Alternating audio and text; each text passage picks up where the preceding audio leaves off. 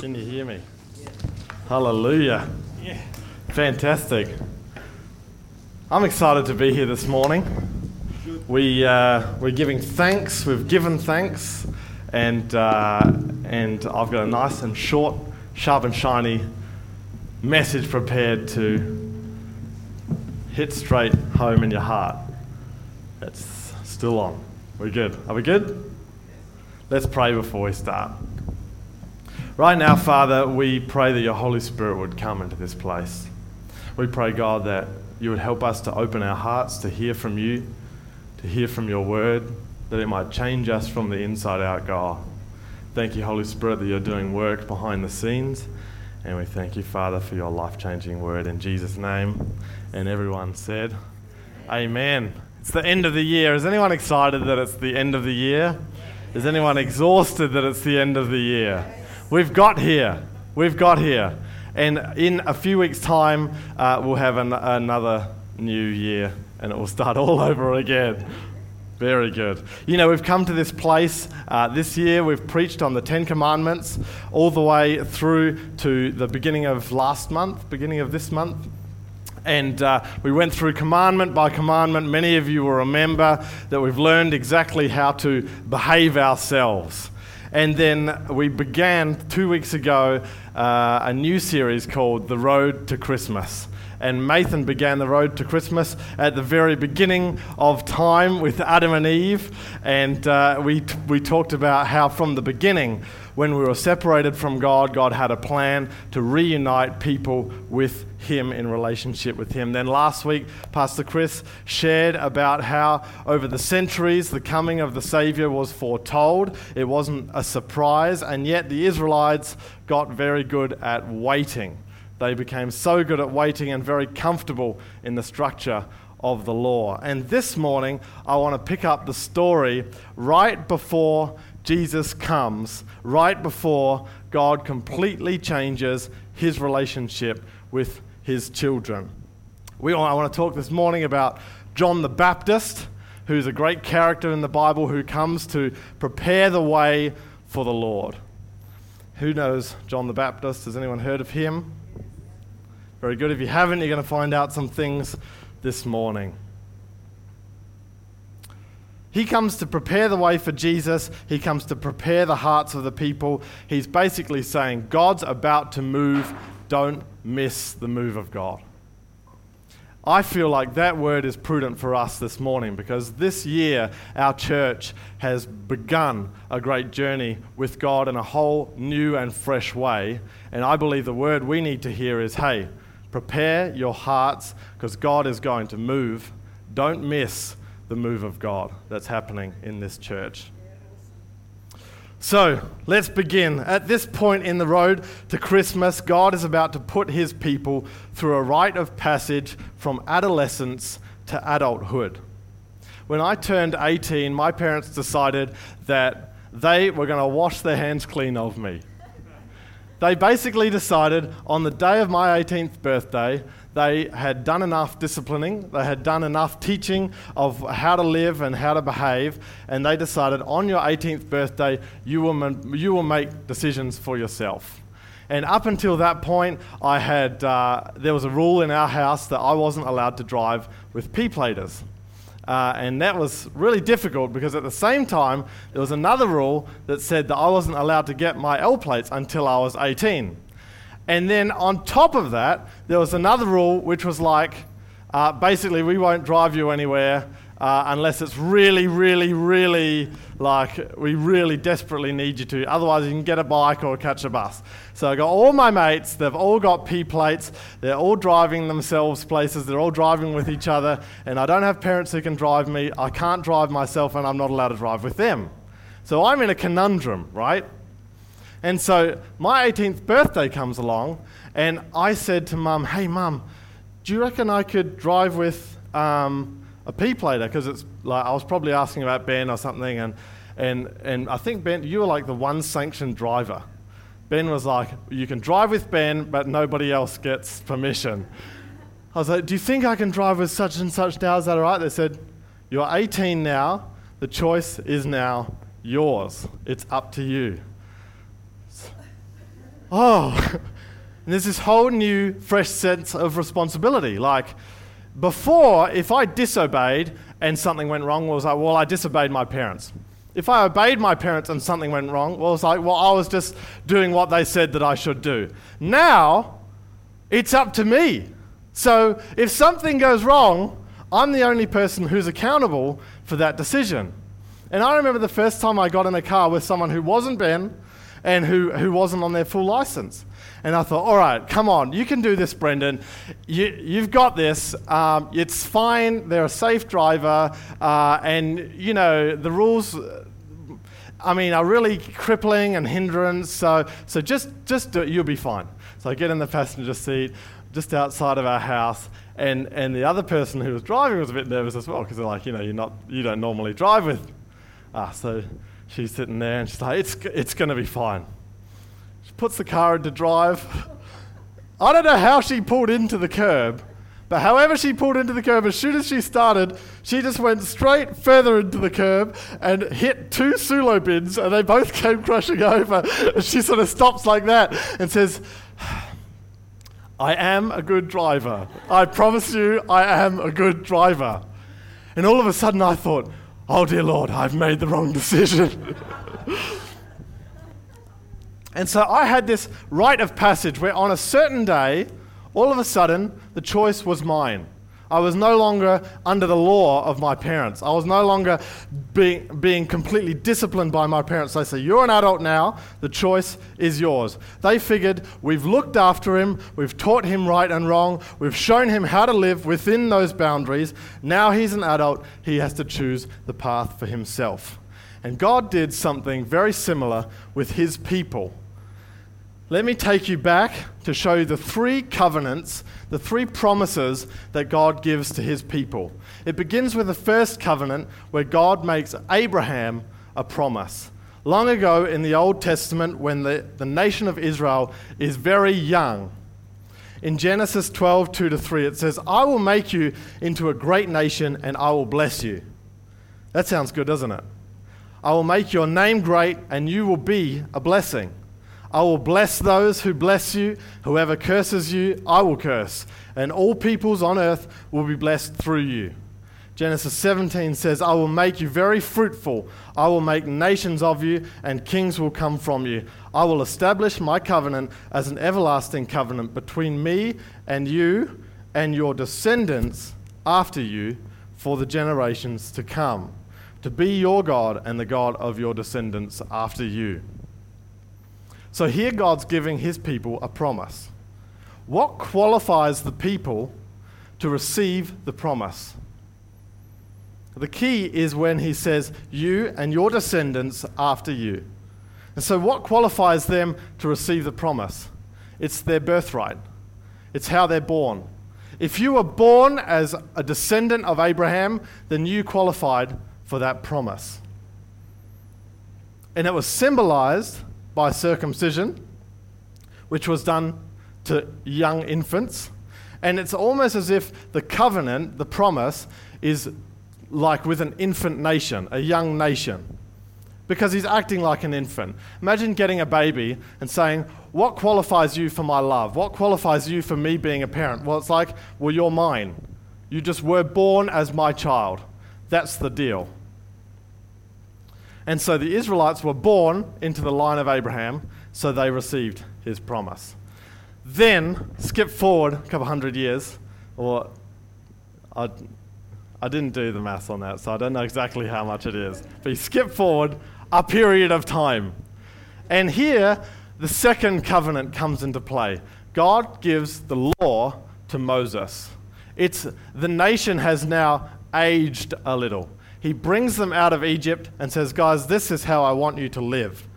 And in Exodus 19:5 it says, now if you obey me fully and keep my covenant, then out of all nations you will be my treasured possession. Deuteronomy 7:12. If you pay attention to these laws and are careful to follow them, then the Lord your God will keep his covenant of love with you. And he swore, as he swore to your ancestors. 11:26-28. See, I am setting before you today a blessing and a curse. The blessing if you obey the commands of the Lord your God that I'm giving you today. The curse if you disobey. Okay, so before you qualified for the promise just by how you were born, right? Now the nation's aged a bit and things have changed. It's like it's a child now. It's like an episode of Super Nanny where she realizes everyone's misbehaving. See, the Israelites were misbehaving before that, but they didn't get any kind of punishment like what they're about to get now. They get sat down as a nation and they say, right, here's the ground rules. Here's the house rules. These are all the expectations that we have of you. If you disobey, you'll be punished. If you obey, then you will be blessed. So now, God's promise, you qualify for God's promise by your behavior. So first, you qualified by how you were born. Now you're qualifying by how you behave. It's symbolized through their circumcision and their offerings. Whenever they make a mistake and step outside of the law, they come and bring an offering to God and say, God, I'm sorry, please put my sin onto this animal or onto this offering, and then you burn that up and my sin will be destroyed with it. And so now they're trying to make good with God. And I feel like that's like a child or a teenager. So the nation has aged and God's saying, look, I'm going to do my discipline to you. That was like me before I turned 18. Parents rule the house. They say, these are the ground rules. This is how I want you to live. And then comes the third covenant. And that's where our story picks up this morning. Because God sends Jesus. He's about to change the ground rules. Again, he's about to shift the relationship with his people. Luke 16:16 says this, the law and the prophets were until John. Since then, the good news of the kingdom of God is preached and everyone forces his way into it. And so we meet this character, John the Baptist.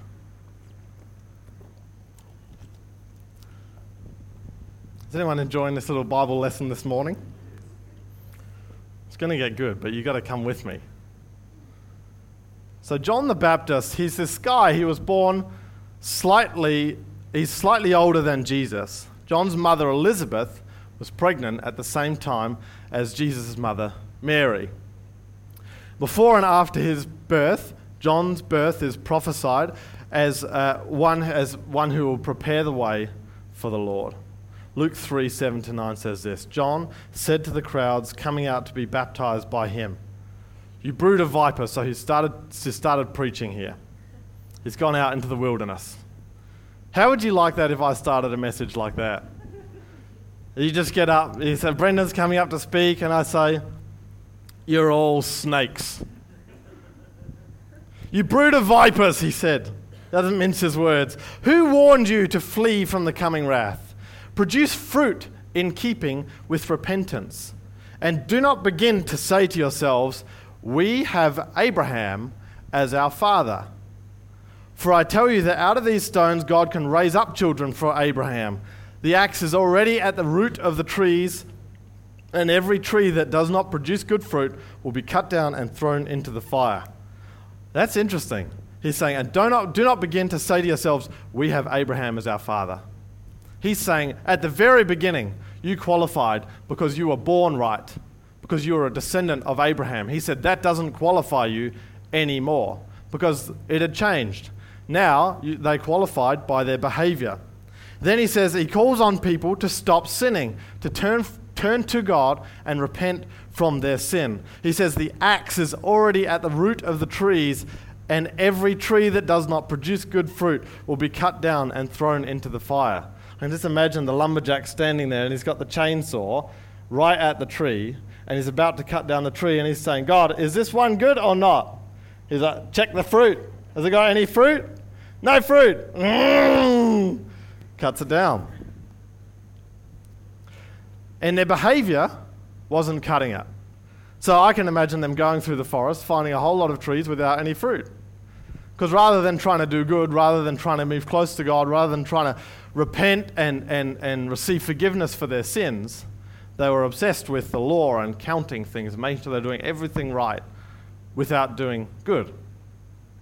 So they're obsessed with their behavior, but their behavior isn't cutting it.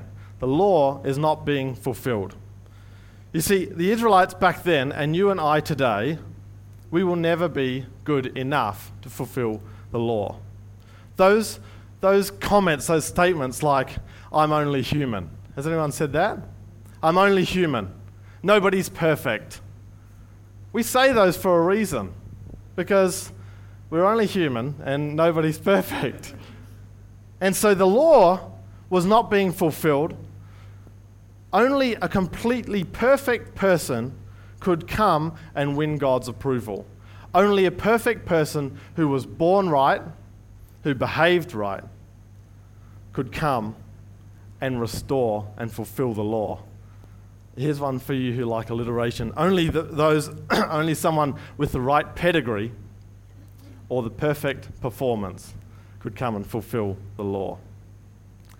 Thankfully, John pronounces this. He says, there's a new way coming. I baptize with water, but there is someone much greater than me coming who will baptize you with the Holy Spirit and fire.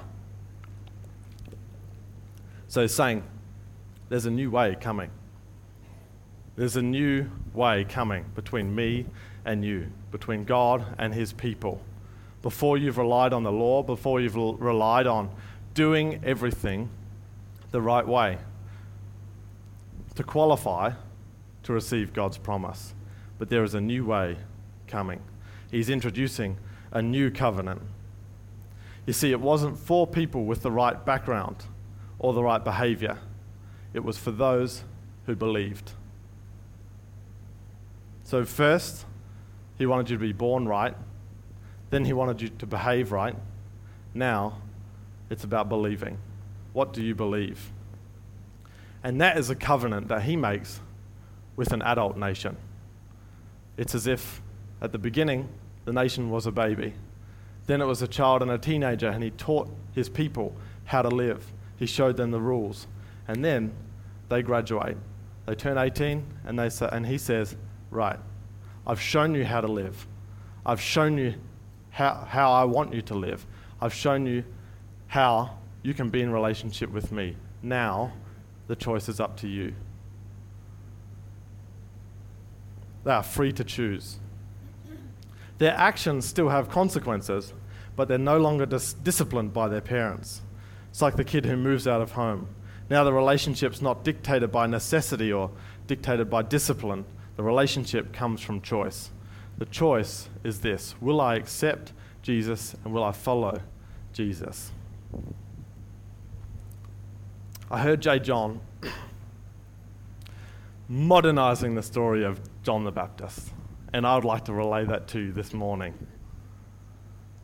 He imagines what it would have been like if John the Baptist was in modern times, and he's gone out into the wilderness, to the desert, and he's having his grasshopper sandwich with honey on the side, because grasshoppers are a bit salty, aren't they? So you've got to get the sweet and salty together.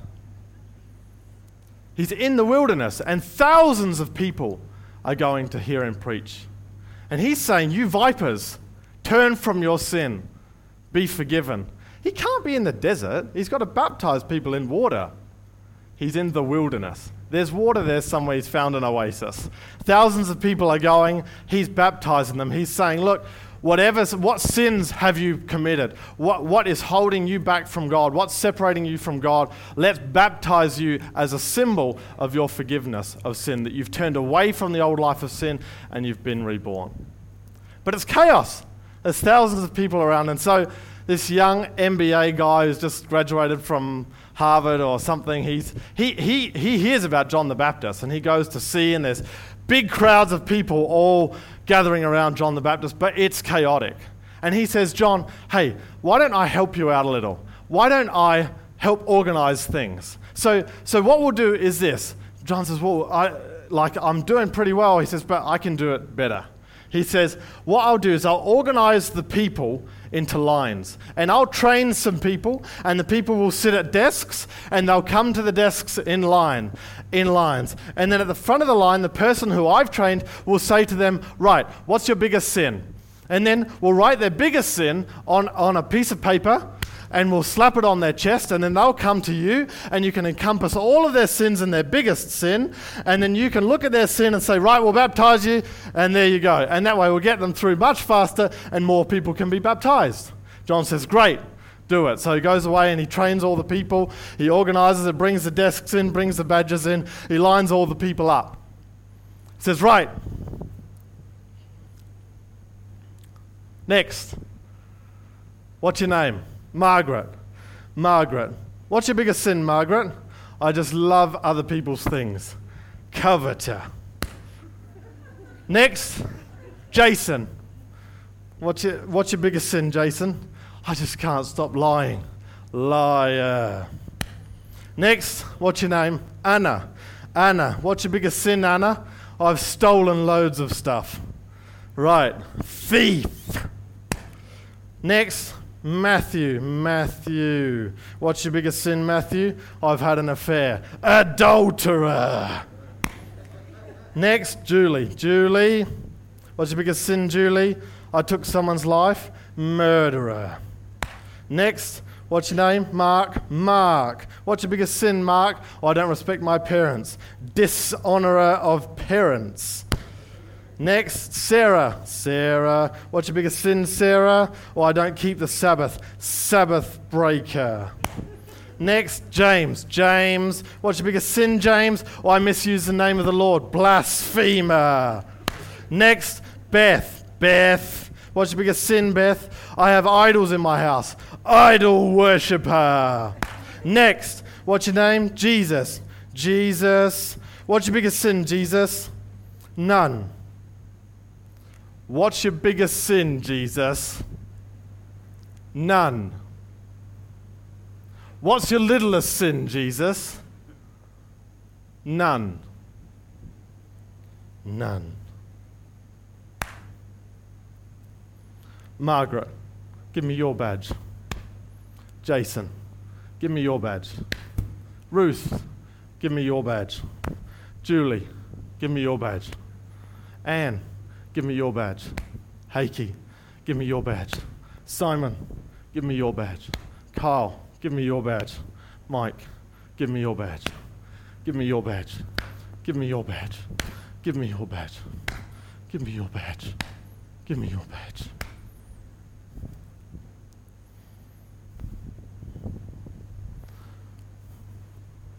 This is the God that we're talking about. This is the God who, whatever we've done, He is perfect. And He says, let me take what you've done onto myself. He says, give me your badge. Nothing is too big for me.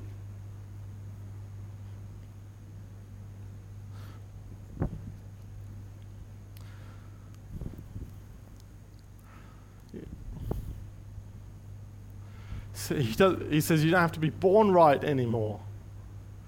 You don't have to behave right anymore. All you need to do is believe in me. If you can believe and accept me, I will take your sin upon myself. And that's what He did on the cross. You see, because He was born right. He behaved right. And so He was the only one who could fulfill the law.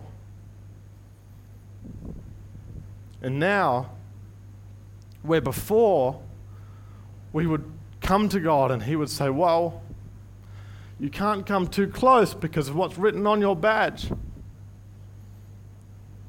Now, Jesus takes our badge from us and He says, I'll wear your badge. He says to John the Baptist, right, now I'm ready. Now you can baptize me.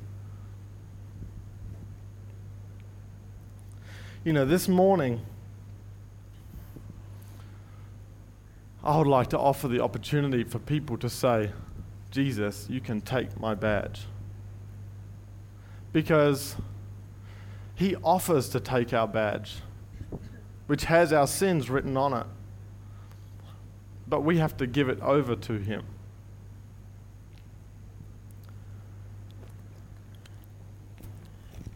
Sure.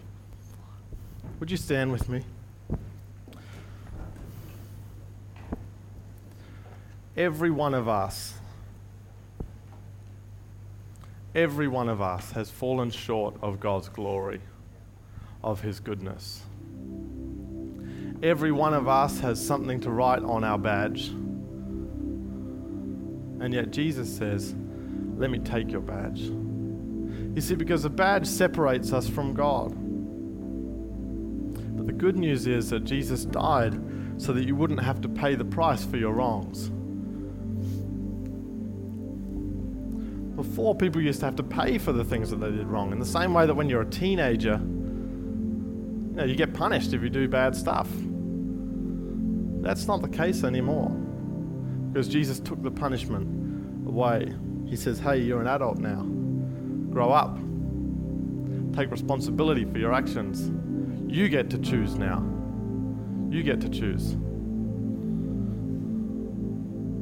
All we have to do is believe in Jesus. He takes away our sin. He takes our badge. Then God sees us as holy and perfect and righteous. Why don't you close your eyes this morning?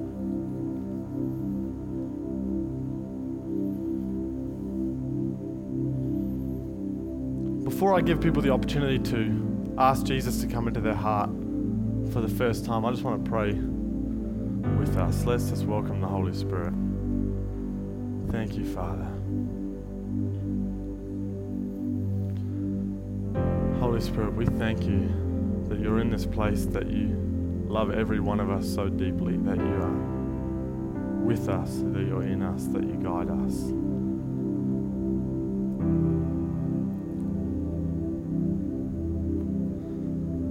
Thank you, God, that Jesus died on the cross so that we could be in intimate and personal and close relationship with you.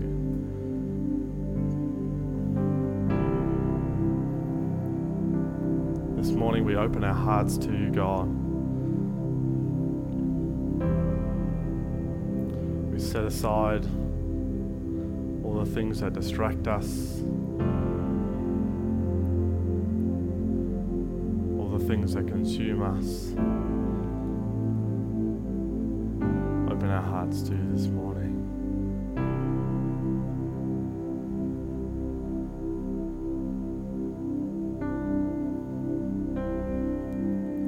Thank you, Lord, for your presence in this place. Pray, speak to every one of us, God.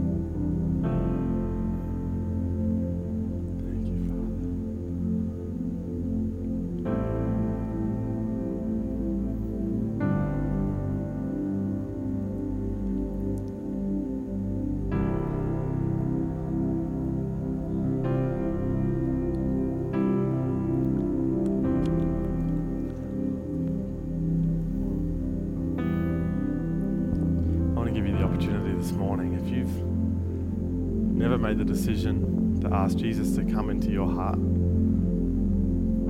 or you've done it before and you feel like your life has turned away and you want to come back to God this morning, ask Him to come into your heart once again. I want to give you the opportunity to do that. And while every eye is closed and no one's looking around, why don't you just put up your hand and say, that's me, Brendan. I want to ask Jesus to come into my heart. I'll acknowledge it. You can put it back down. Thank you. I see that hand.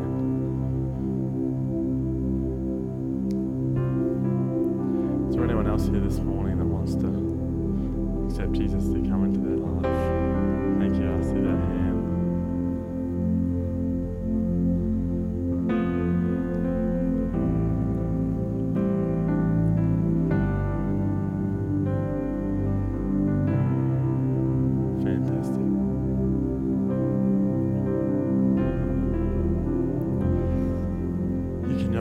eyes.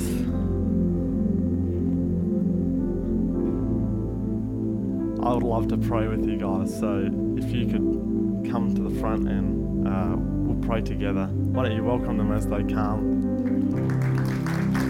Awesome. Congratulations.